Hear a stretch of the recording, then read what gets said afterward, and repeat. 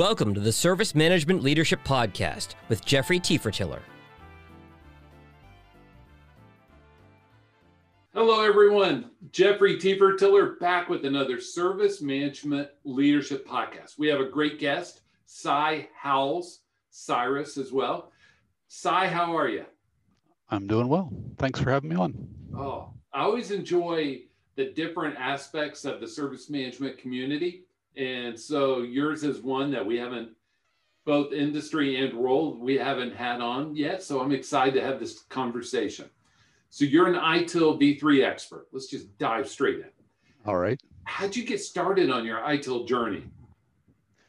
Well, mine actually goes back to, I was in operations of the utility and started into IT and did all kinds of different roles, but service desk, PC support, got involved with the Help Desk Institute, and all along the lines there, then this thing came along called ITIL. And it started putting clarity to some of the things we were trying to do, the consistent processes and the way we were doing things. Then I moved over and was with EDS and HP for a while, and there really got a heavy drive into ITIL. And for me, that it sunk in for me of the things I was always kind of thinking. Here was a framework that matched all that sort of my core beliefs there.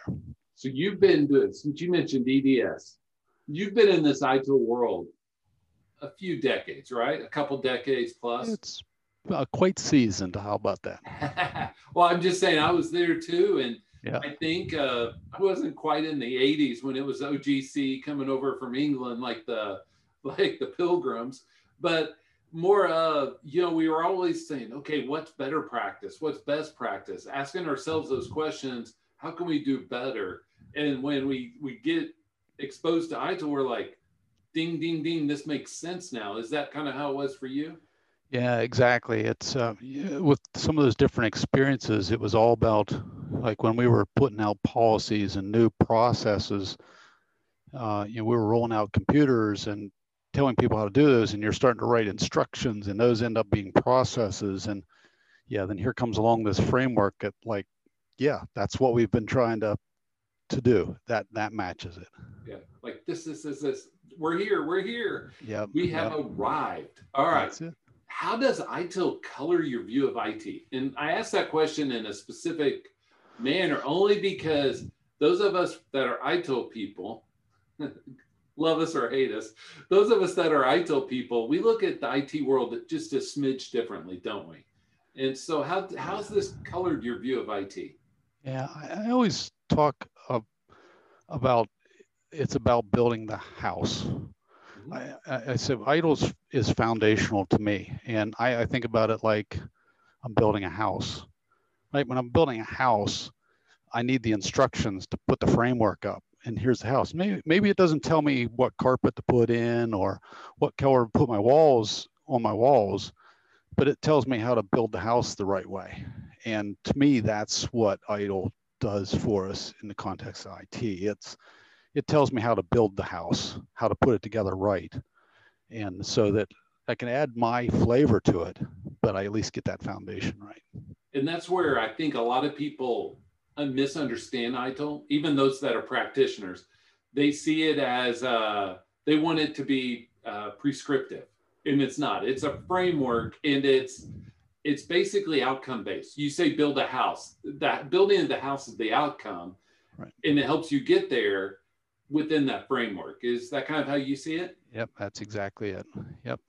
And I say it because we in IT like to say, okay, do this, then do this, then do this. And so ITIL's like, hey, whatever's best for your organization, given your leadership, your culture, everything else, here's some guidelines. I think you're spot on. I think that's, in a way, that's a challenge that we have sometimes with the ITIL framework, is that individuals will look at that and it's overwhelming to them. Like, oh my goodness, I've got to do all that. And how do I make that textbook kind of be reality? And so I try to tell folks ways to make that look okay, when it says this, oh, we do that over here, and to make that connection, and that it's you don't have to do the whole framework. You know, what's the thing that's painful for you right now, and let the framework help you address that pain. Right. And most of the organizations that big bang, let's put them all in, they struggle because it's hard to mature them all at once at the same time. And it's easier to mature a base and then add on. So if you have change incident config, that's what request, to add on problem because it hooks between change and incident. And then one more, and then asset possibly, and then something else. Yep. Is that kind of where you're at? Yep, that's exactly it. And again, I don't have to do the whole thing. Right. And sometimes where I'm at in a particular process, a particular practice, that's okay. But I've got other places where I need the focus, and that's how you can leverage that. To me, that's how to leverage that framework in the best way for an organization.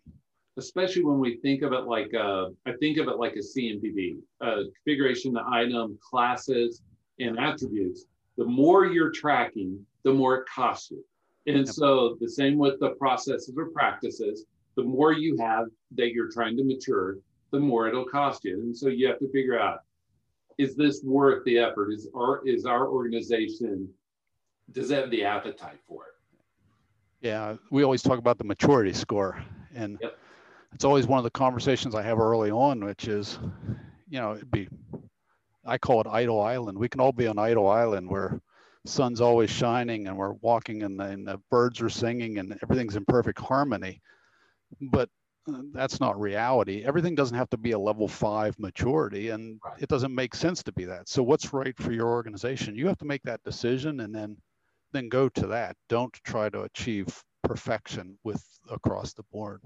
It's interesting, and we're way off going sideways, but this is a great conversation. Yeah. Whenever I was around people I took in ITIL 3, the RCV, you know, the release, control, validate, it basically service transition for those of you that don't know. Everybody that took it, that had a drill down in the weeds job, they struggled with that because they couldn't take where they were and how they were doing it against this theory base that you're being tested on. And so it was interesting, and you had to say, no, you had to disconnect from that and now put yourself into what would be the best practice, not for your organization, but in general. All right. So you have taken the managing professional transition class and you're preparing for the test. Is there any insight as you went through that class and you're preparing for this test that, oh, this is different in ITIL 4 versus V3?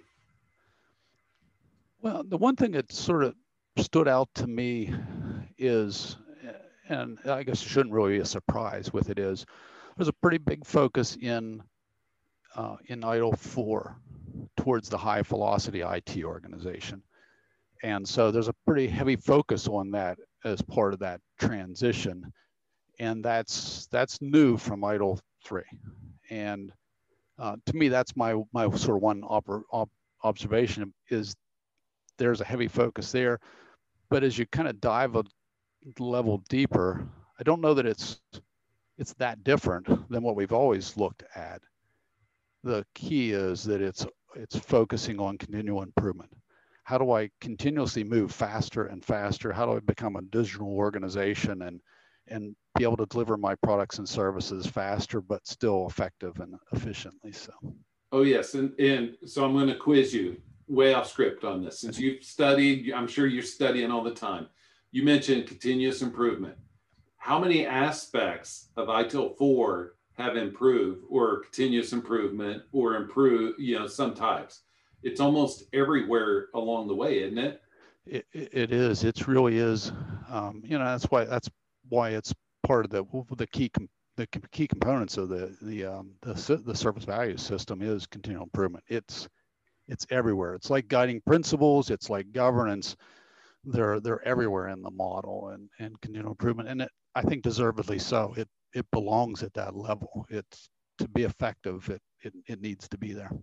And I would say that all of us need that even in our personal life, is how do we get better? How do we do what we want to do better? How do we iterate in a way that we understand, here's where I want to go. How do I get there? How do I put in these mechanisms that gain this valuable feedback, because we all have blind spots, and then move forward? It's the mindset that you have to practice that. Yeah. And then it almost is like you practice and practice and practice, and one day you kind of get to this point like, oh, okay, now I'm thinking that way. Everything I'm doing, I'm thinking that way. And yeah, it applies everywhere. It's not just IT. It applies everywhere. Oh yes. All right. So what does ITIL and service management look like at Duquesne Light Company? Duquesne Light Company, for our listeners and viewers, electric utility, public utility here in the U.S.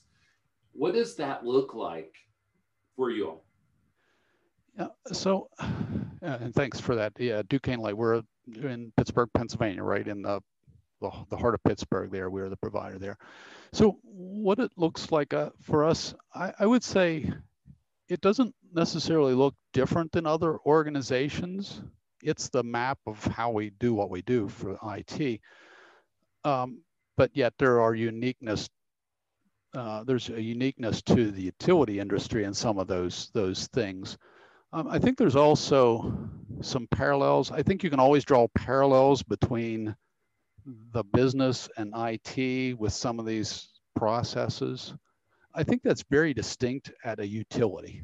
Yeah.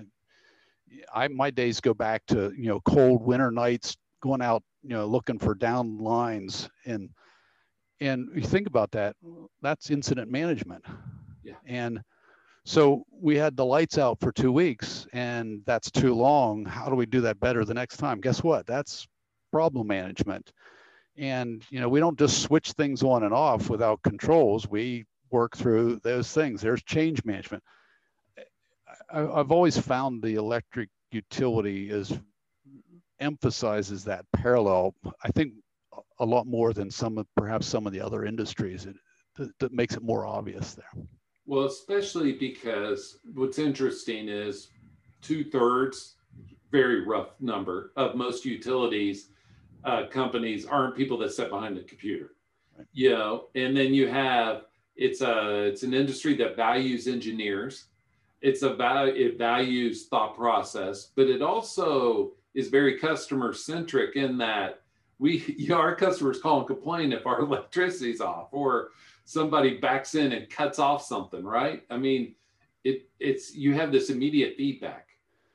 Yeah, I did a class for our IT group to try to tie some of what does idle mean and what's reality, and some of the exercises we went through was that very thing. Like, I sit here and work on this, but how does that affect our end customer? And I don't know that that's always obvious, but you're exactly right, especially in a utility. If I don't manage the system right that's tracking outages, that has an immediate and crucial effect on our external customers getting their service restored in a timely manner. And so, yeah, you have all those parallels that happen. Oh, and it's very interesting. And one layer of the public electric utility industry that many may not be aware of are 4 letters called NERC, followed by CIP, CIP, and FERC, FERC. NERC is North America Electric something cooperative. It's basically the regulatory body for electricity. And so CIP is critical infrastructure. But NERC CIP drives, that's not, you and I, because I've been in this, I chuckle because some of the NERC CIP training that you go through is pretty interesting. It's pretty funny in a cheesy sort of way. But NERC and FERC, especially NERC CIP, those regulatory requirements, they're kind of onerous at times, aren't they? They can be. I have a bit of a unique perspective on it. I was in the utilities and left that industry for a while, and then When I left, the SIP standards weren't in place. When I came back to the utilities, the SIP standards was in place, and it was quite a difference. It was an obvious difference of what happened. So yeah, so critical infrastructure protection standards, and it's all about the grid, yes. Right? We talk about the field operations and IT in the past. Those were very distinct things. The folks who are out working on the poles, they didn't have a tie to the technology, but our worlds are starting to blend together. So technology is more entwined with the field operations, with the electric grid, and so the standards are there to protect the grid. And they are onerous, but what's the right level of that, right? It's an important standard to enforce. And so what it does for us is it's a challenge to essentially protect that grid. Everything is about protecting the grid. Who can see what? The right people are able to see the right things. If you don't need to see it, you shouldn't be able to see it. How do you protect that from the corporate side of your business? And I equate it to like healthcare, right? There's a corporate side of healthcare, and then there's the medical side of healthcare. And so you have to have a wall between those, that the folks that don't need to see the medical side of it don't see it. It's really the same thing.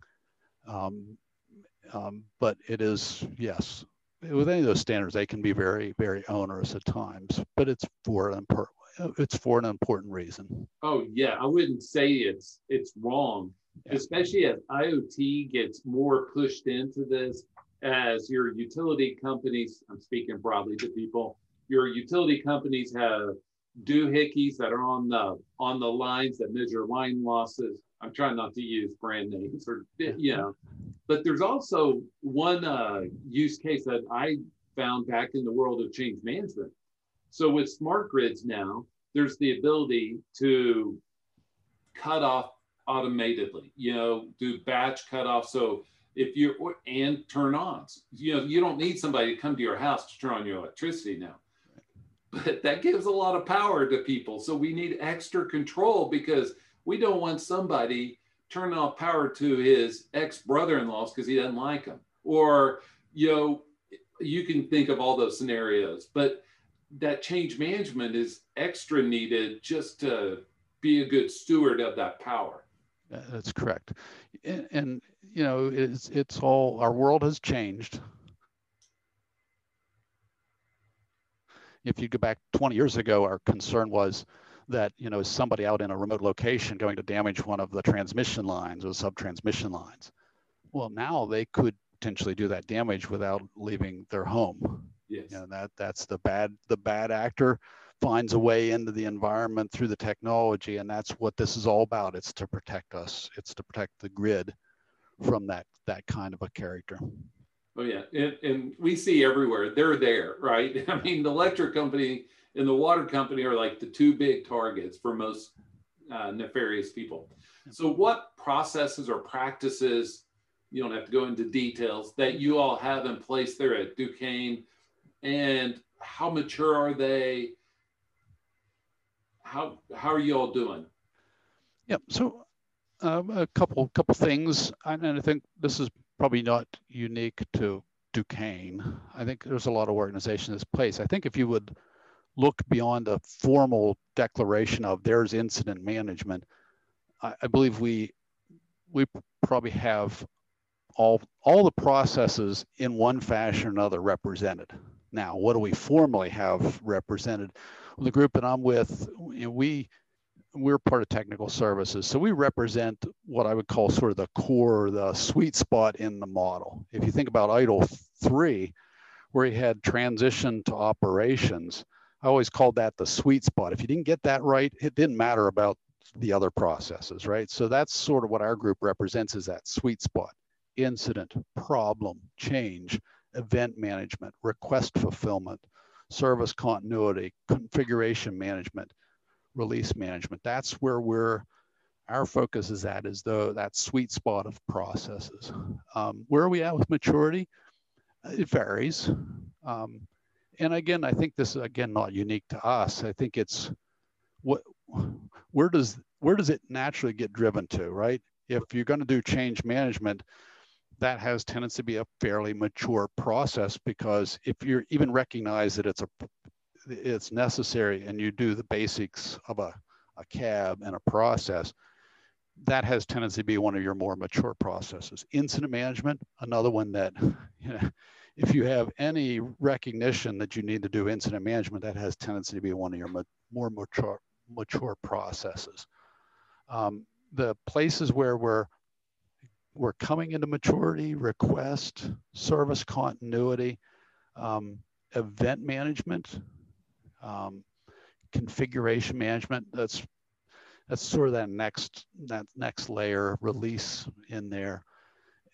And again, I think I'm not describing something that other organizations aren't seeing. It's right. It's that sort of next level, right? If I get change right, I get incident right. Okay, where do I go next? Request. Where do I go next? Event, configuration management. Connect all the dots. So, and you think of it as investments. There's a law of diminishing returns the closer to 5 you get. It costs way more in terms of time and resources to incrementally go from 3 to 4 than 2 to 3. And so in my model, if we mentioned numbers, yours may look different. Mine, 0 is non-existent, 1 is initial, 2 is repeatable, 3 is defined as per the process. So people are doing things repeatedly through a process. 4 is quantitatively measured. So there are metrics tied to that process, and 5 is optimized. And, you know, nobody ever gets to that 5.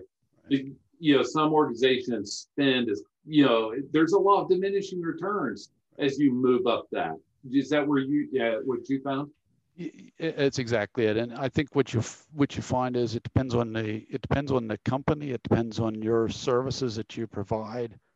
If I'm an organization that is I'm making the scenario up, right? But if my customer is the U.S. government, there's a pretty fair chance that my maturity level has to be much higher than another company. You know, maybe I am tracking towards the 4 and to the 5 range, but yeah, generally most companies, when you get from 2 to 3 and get into that 3 range, that's a sweet spot. And then you have to start asking yourself, okay, what's the value for me for the investment that's going to take me from a 3 to a 4? And that's exactly where we're at.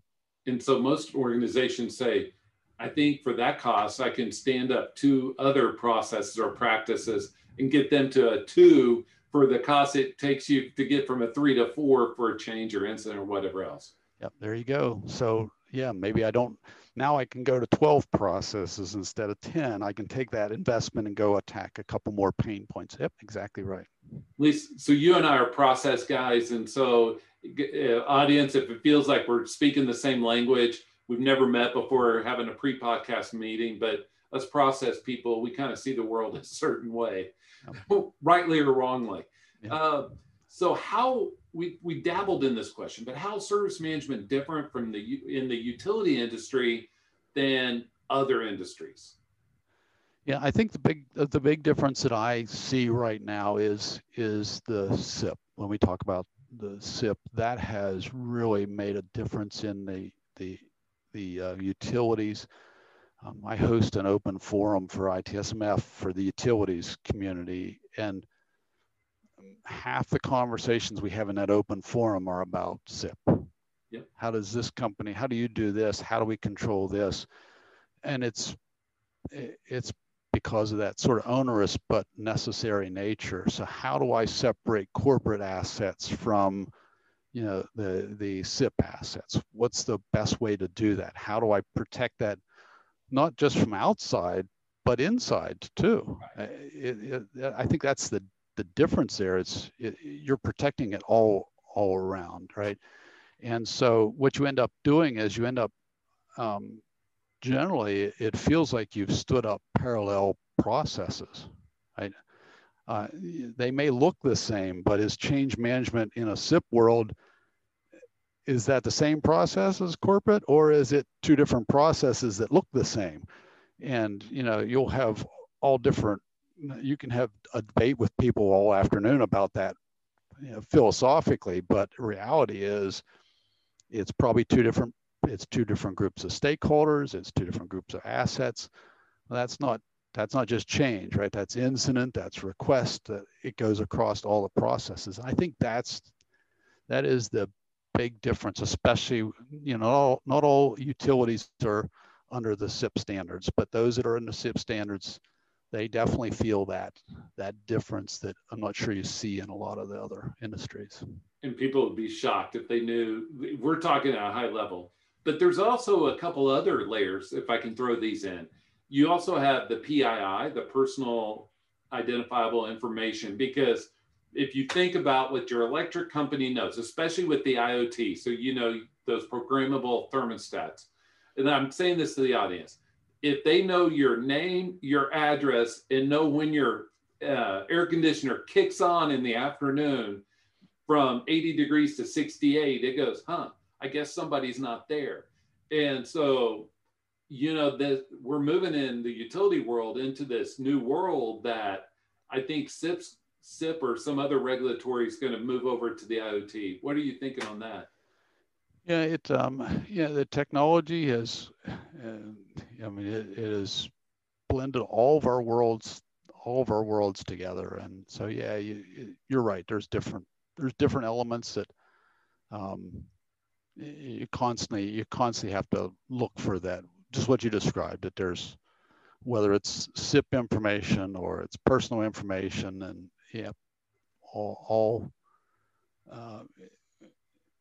I guess it takes that sort of element that we don't think about as of information being an asset. Oh yeah. Right. We always think about assets as the hard things like servers and computers, but information is an asset, and as such, just like you would protect a server asset, you protect that information asset also. It has to be protected, it has to be controlled and visible to the right players, but those that need to see it and not be able to see it, it brings all those to the table for you. Especially you think about your thermostat. Your thermostat knows quite a bit about you. There's a lot of discussion on the Alexas of the world and what they know about you, but your thermostat knows that you haven't been home in 5 days and you may not be home on the 6th or whatever it is. So COVID has impacted everyone. We call it the coronavirus, we can call it the pandemic, we can call it whatever we want to. How has it impacted service management at Duquesne? There's a couple of different layers of that. It's you think about, you sort of back up to the, I'll say with the individual. First off, the individual, right?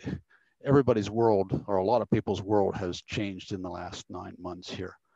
And so individuals that have worked in an office for the last 25 years, all of a sudden they're trying to figure out how to do that same thing from home. And so you got the individual piece. You've got the business that we've overnight had to take pieces of the business and make them work remote, that, we weren't prepared for that. I say we, collectively, not just Duquesne. So how do you take a call center and move a call center almost overnight to be remote? It's not or wasn't built that way.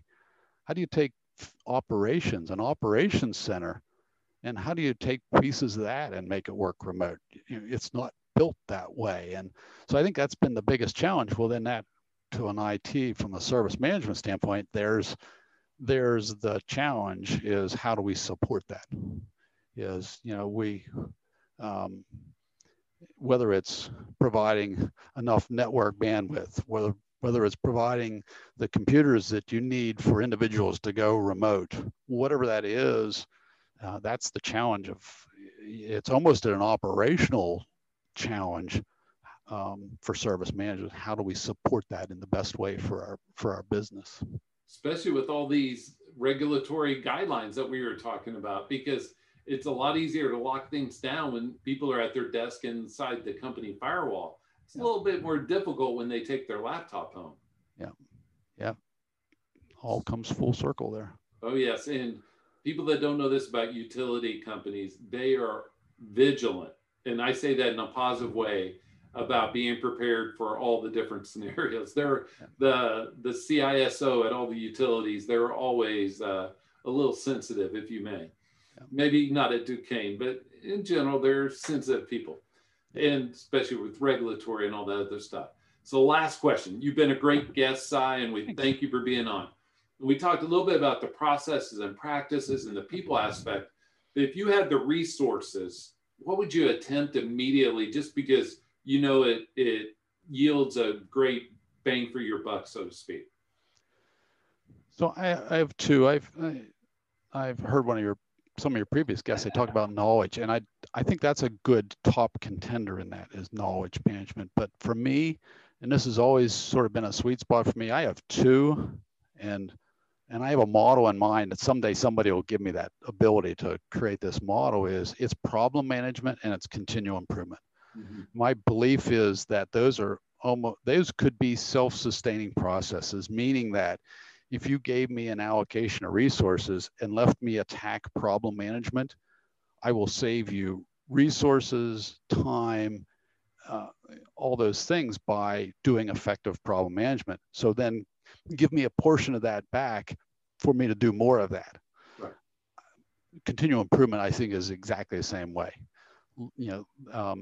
There's where I can continually be driving more value by looking for how to do things better, drive out waste out of the environment. So to me, that's my two. It would be problem management, continual improvement. In continual improvement, and this may or may not appear in the closing thoughts that tack onto the back of this, in my view, will be very key to the organization's success. Every organization, as we come out of this pandemic, some companies are going to leverage all the new variables and they're going to accelerate. They're going to be awesome. There's others that are going to be kind of mired down and they're not going to be able to get out of the mud and everything that holds them down. The ones that accelerate are going to be able to iterate and continuously improve because all the variables are changed. Take another step, variables have changed and move forward. I know it's a different way of looking at things, but is that kind of in line with yours? Yeah. And, I always feel like the challenge with continual improvement is kind of like, I feel like the challenge was with the framework. It almost becomes so contextual that it's hard to understand it. And so what I encourage people to do is think a little more simplistic about that. Take the continual improvement model. It's some basic questions like, so what's my vision? Well, ask somebody that question. The first time you ask them that's going to be an uncomfortable answer because they're not used to answering that question, but we practice that, right? And so, okay, now we know that. So where are we? Where do we want to be? And that doesn't have to be horribly formal to get that mindset going. Now back to your thought of coming out of the pandemic. Yeah, lots of opportunities. Some of those things that came out of that are good things. So how do we keep that momentum going? How do we keep driving on top of that? How do we prevent ourselves from going backwards? And some of those backwards might be the right direction, but it's a conscious discussion about that, having that. And yeah, otherwise, if you don't go at it with that mindset, then you're going to revert back to where you're at, and that may or may not be the right place to be. Especially if you're competitors, in most competitive industries, there are some that are accelerating. We see this a lot of places. There are some industries where one player has said, okay, here's a new set of variables. Let's figure out how to attack it, how to leverage these. Another, like, I sure hope we go back to the good old days, and yeah. It's just one of those things that I guess the older I get, the more I'm used to change, and we have to go, okay, how can we make the best of this? Yeah, and I'm realistic. I'm just like you, right? It's sometimes the way I do things, it's very comfortable, but comfortable may not always cut it. And so how do I sort of control that path forward? And because it's going to change. You mentioned competition, right? if I'm not able to adjust, then my competition's going to make me adjust, and that may not be quite the way I wanted to adjust. And and that's again, when you ask the question, that's why that's one of my top processes that I would go after. Is I think that is what that's what distinguishes one organization from another, is which one's more effective at that process. And I agree with you, because also cycle times of bringing new things to market are speeding up. You don't have this long cycle time. The variables are always getting changed. Leadership seems to turn over faster now than ever. Everything's changing, and we have to be nimble to our business requirements, our business customers' needs. And so it's going to take that iterative improvement approach. Yep, that's exactly right. At least that's my view. At least yeah, that's my view. It's funny, the things we think about. We bought a new house, and there's an awning on it, right? And so there's a company that's been around for 80 years that takes care of the awnings, and they have, every year they come out and take the awnings down, and they clean them, and they put them on a shelf, and they store them, and then in the spring they come back out and put them in. And it's a wonderful nostalgic kind of a view into that world, but not all companies work that way. And competition is what it is. And so how do you distinguish if you're not one of those 80-year-old companies that has that very niche product, then how do you distinguish yourself from other companies? And again, I think it's how well I do continual improvement. And I'm right there with you. Cy Howells, thank you for being on our podcast. Thank you for being a great guest. Welcome, Jeffrey. Appreciate the ask, and look forward to talking to you more in the future. Oh yeah, we'd love to have you on after the first of the year. Time goes by so quickly. It does. I hope you have a great day. You do the same. We'll be back with Jeffrey's closing thoughts.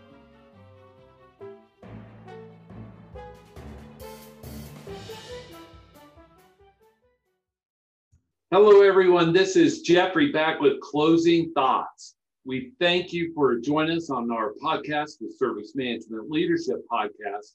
And we thank Cy Howells for being with us. He had great knowledge and expertise for you, and hopefully it was something that you can listen to and glean from his experience. He's been in this world a long time. So have we, but it's great to talk to others who have. So there are three things that I want to bring up and just point out and talk through. Number one, as you probably gathered, the electric utility industry is very regulated, no shocker, but it impacts how we do service management. And so I spent 8 years in that industry, full understanding of how to work in and out of the regulatory requirements. And so it's one of the service offerings we provide and we want to make available. But those, do not take those lightly. Do not think that, please, do not think that other industries are as regulated as the electric utility. They're not. And we understand that, because think about it. We do not want someone to control our electric grid and turn everybody's power off. That's bad news. We don't want people to use that and hijack it, the electricity, for their own gain. Bad news. And then you think about like California and other states and regions and countries which have had experienced rolling blackouts, other types of shortages from the generation side, maybe even transmission side. And so just all those intricacies, all the regulatory, need somebody that understands it. Second of all, we talked a little bit about process maturity assessments with Cy, and we're just at Service Management Leadership just finishing up a project with a client on doing this. And I will tell you that whether there are two times where it's very needed to understand how mature your process is.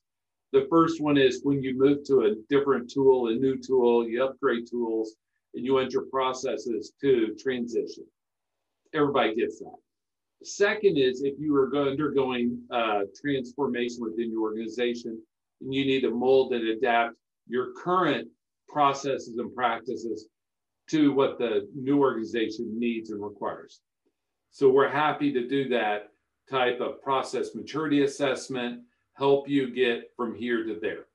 And lastly, third, not at all least, understand how COVID has impacted all these different industries mightily, but in different ways. And so as we think about coming out of this pandemic, whenever that is, there will be organizations that are able to springboard into their transformation, springboard into what their business customers need, while there's others that won't. So be thinking on that strategy side, how do we anticipate what we'll need? How do we gather that feedback and be prepared to accelerate once we're out of this? We'll be out of it soon. And I'm an optimist. You all can tell. I'm an optimist, high energy guy, but we'll be out of this soon. And so we need to be thinking, okay, how do we leverage this? Well, everybody else is mired in the oh, poor me, oh, we're struggling. And a lot of people are. How do we use this as a time? If you think of a SWOT analysis, how do we think of it as an opportunity, not a threat or a weakness? How do we think of this as an opportunity? Because many of the organizations 3 years from now that are doing awesome, that's how they are going to look at this problem statement of COVID, the pandemic. They will be thinking, how do we get from here to there? This COVID, this pandemic, the economy, they've caused us to look at the same problems through a different lens, even creating new problems. So we have to be able to get out of our comfort zone, have to be able to step back a little bit, understand the issue, and then be able to look and see where we need to be. It's quite a bit, but hopefully this has been valuable to you. Please leave me feedback wherever you hear or see this. Connect with me on LinkedIn. I'm easy to spot, especially these glasses, this head, I'm easy. So it's great having you. We thank you for being a part of what we're doing here at Service Management Leadership. And thank you once again. And I hope you have a great, great day.